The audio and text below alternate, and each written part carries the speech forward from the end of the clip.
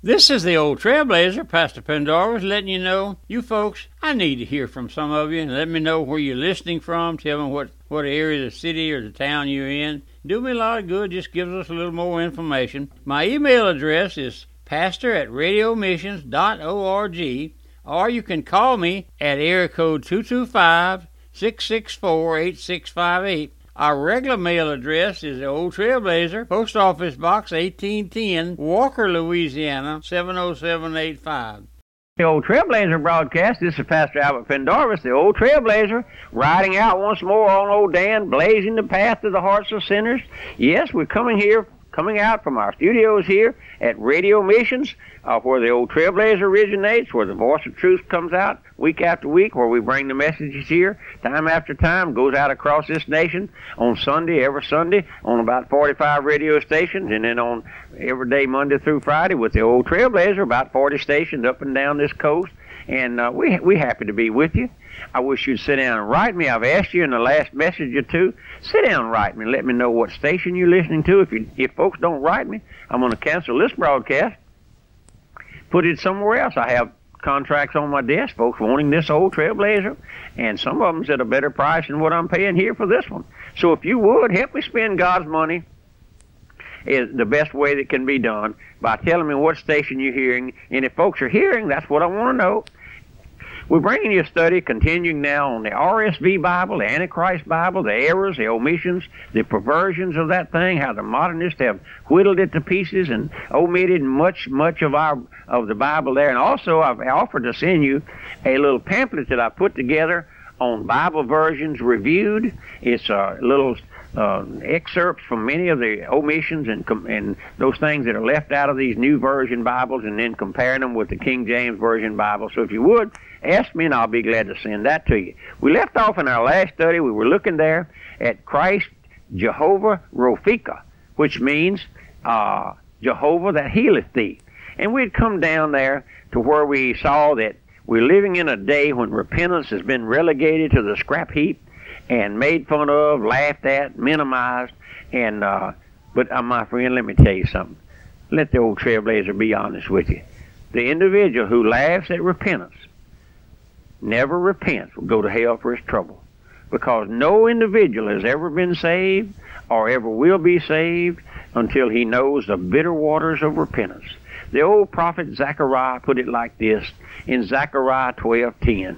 And I will pour upon the house of David, upon the inhabitants of Jerusalem, the spirit of grace and supplications, and they shall look upon me, whom they have pierced, and they shall mourn for him as one that mourneth for his only son, and shall be in bitterness for him, one that is in bitterness for his firstborn. Until the sinner knows the bitterness of repentance, he cannot know the fountain of cleansing. That's what's wrong with our folks today. Oh, everybody has religion. Everybody says sweet Jesus. My friend, they have no more knowledge of repentance than a hog does a side saddle. Now you say that's cruel and unkind, but let me ask you something, my friend. You say you know the Lord. Do you have a new heart? You say your friend that sits by you on the pew on Sunday morning, he says he's saved. Ask him, does he have a new heart? Ask him that. Ask him when he goes home in after service. Is it a quiet time there and we're praising the Lord, or is it a hell raising from the time he gets there till he gets back? Oh no, my friend, listen. You don't have to be smart to know if a person's saved. People ask me, so and so saved. I said, well, I never pass judgment on anybody, but I'll tell you this: if he has a new heart, if he's saved, he has a new heart. The Scripture says, any man be in Christ, he's a new creature. What is a new creature? Well, the old creature has been done away with, and he's a new creature in Christ.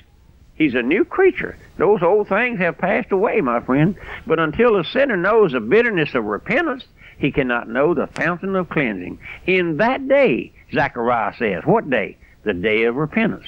There shall be a fountain open unto the house of David and to the inhabitants of Jerusalem for sin and for uncleanliness. What a covenant God, Jehovah Rophika. Now let's look at a third compound title of Jehovah, found there in Exodus 17:15, which is Jehovah Nissi, meaning Jehovah my banner. Moses had led the children of Israel as far as Rephidim, where there was no water. It was there that the water came forth from the rock after it was smitten. But it was there also that the children of Israel encountered their bitter enemy, the Amalekites, who were the descendants of Esau. The battle began to rage, but in the midst of that battle, we see Moses sitting on the cleft of the rock with the God-given rod held aloft in his hands over the army of Israel. When the children of Israel had prevailed and the enemy had been routed and the victory won, it says here, Moses built an altar and called the name of it Jehovah Nissi. Jehovah is my banner. A banner is an emblem of victory. Jehovah, as the believer's banner, is an evidence of his power and presence. It is the power of Jehovah, my banner, that I wage warfare against the enemy. In the Song of Solomon 2:4, we find these words, He brought me to the banqueting house, and his banner over me was love. Isn't that marvelous? Isn't that a marvelous statement? The Lord God, that the Lord God's presence overshadowing the believer is one of love, one of grace, one of mercy.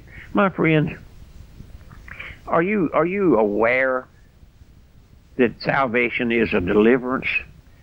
We don't live like the world. We may be in the world, but we're not of the world. If you have the same old habits, the same old haunts you always had, the same old foul mouth, the same old hardness of spirit and hardness of heart, you don't know anything about the Lord. You say, well, Trailblazer, you've gone to meddling now and quit preaching. But you know what, my folks? My business is to meddle. My business is to meddle in your business. Are you saved? Can you look up at night, lay on your bed there and get quiet and say, thank you, Lord? Do you ever do that? Do you ever do that? Or do you just sit up to all hours of the night watching some X-rated movie on the TV and then go to bed and dream of all those blasted things? No, there's no love there for the Lord. Oh, listen, but to the sinner who has come to know the Lord, he has given a banner to them that fear thee, that it might be displayed because of the truth. Jehovah becomes a banner that overshadows the born-again believer. We sing that song here, the cleft of the rock. In the cleft of the rock, my friend. Oh, listen, we know that song about let me to thy bosom fly. Do you know how that song was written? I forget the writer, but it says it one night he was on the ship there, and it was storming. Came a storm. He was on the deck of the ship, and a little old bird, maybe it was a wren or a sparrow, flew right into his bosom. And he took his hands and held him into his bosom there. And that the Lord gave him that song, let me to thy bosom fly. My friend, have you ever done that? Have you ever flown there to the cleft of the rock where the Lord puts his hands, spreads his hands, his feathers over thee, as it were? Oh, listen, my friend, listen.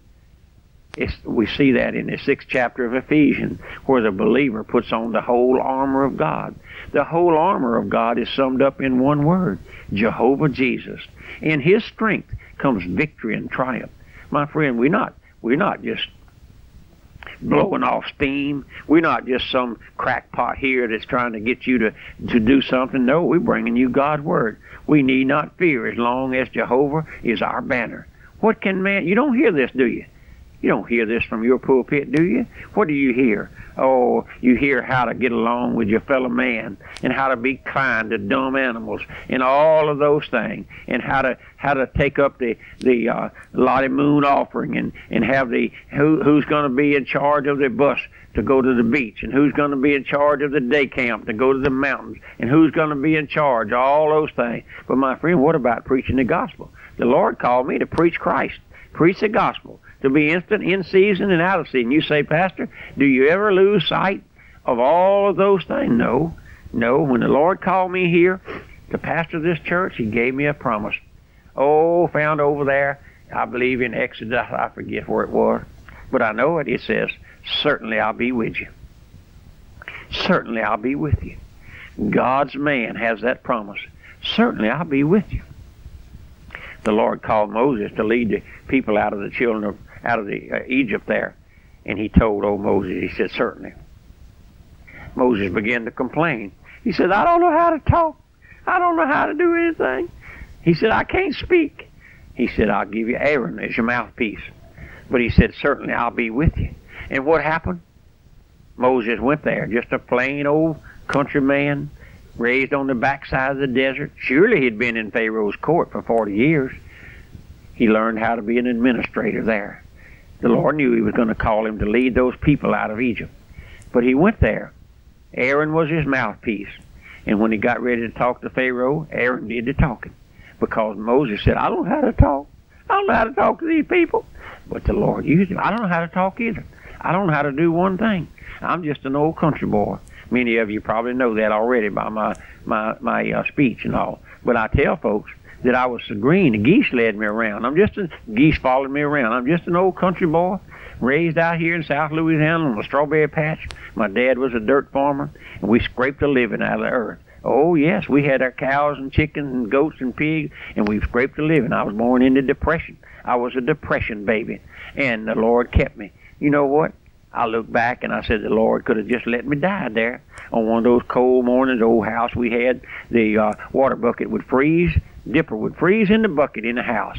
It was so cold, but my mom kept plenty of quilts and covered us children up. We had five grown children, and we were just poor, and we didn't know it. We was like the old song, we was poor, but we didn't know it. Somebody come along and told us, no, sir. But my friend, the Lord had his hand on us, on me, all that time.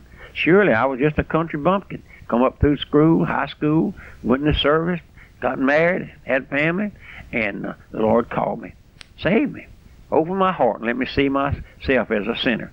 I was just ignorant. I didn't know Genesis from Malachi, none of the others, but the Lord called me, and he gave me a desire to know the Lord. Gave me a desire. Let me see my heart. Let me see the wickedness that was there. And oh, what bitterness it was to see that I was a sinner, sinning against God, sinning willfully against God, just sinning against God. I didn't know it. I was ignorant, but he showed it to me. And then he gave me a cry, Lord, redeem me. Lord, bring me out of that filth. Bring me out of that hog pen of sin, like the old prodigal boy. I don't know how long he stayed there. I believe he stayed there a long time. He found out that hog slop wouldn't get him any better. So one day he came to himself. That's Holy Spirit conviction. One day I came to myself. I said, Lord, am I this wicked? And his spirit witnessed that I was wicked. My heart was wicked. I can look back and see what a wicked devil I was. Oh, I don't criticize anybody else because they stand far greater, far more pleasant than I was to be around. But you know what? The Lord broke all that. Broke all that and gave me a desire to come to Christ. Saved me. Later on called me to be the pastor of this church here, to give out the gospel, the good news over this great nation of ours. We go out every Sunday on the Trailblazer, every Sunday on the Voice of Truth broadcast, about 45 radio stations across this nation, about 40 stations every day, Monday through Friday on the old Trailblazer, and giving out the gospel, and the Lord's honoring it. The Lord's honoring it, sending the money here to pay for it. That's the reason I asked you. You want to honor the Lord, you send your money here. If you want to be a missionary, send it here. We give Bibles to the prisoners all over this nation, all over the world. We'll do that for you. Every nickel of it goes into the work, not one. Pastor don't get one penny. Trailblazer don't get one penny, my friend. Don't want one, don't need one. The Lord takes care of my needs. But I would you'd write me and let me know what station you're hearing me over. That'll help me. You want to help me? You want to help me? Sit down and write me. Say, Pastor, I listened to you over what's such and such a station. And you don't even have to tell me the time. That's okay. And say, I want to help you. I want to pray for you. Would you do that? Remember, my mailing address is the old Trailblazer. Post Office Box 1810, Walker, Louisiana 70785. Pastor Albert Pendarvis, the old Trailblazer, riding old day and out, morning after morning, and going about God's business, preaching the gospel, singing praises unto the Lord, and giving him all the grace and all the glory and all of the blessing. Would you write me? Sit down and write me now, and send me that picture if you would. Goodbye, and God bless me.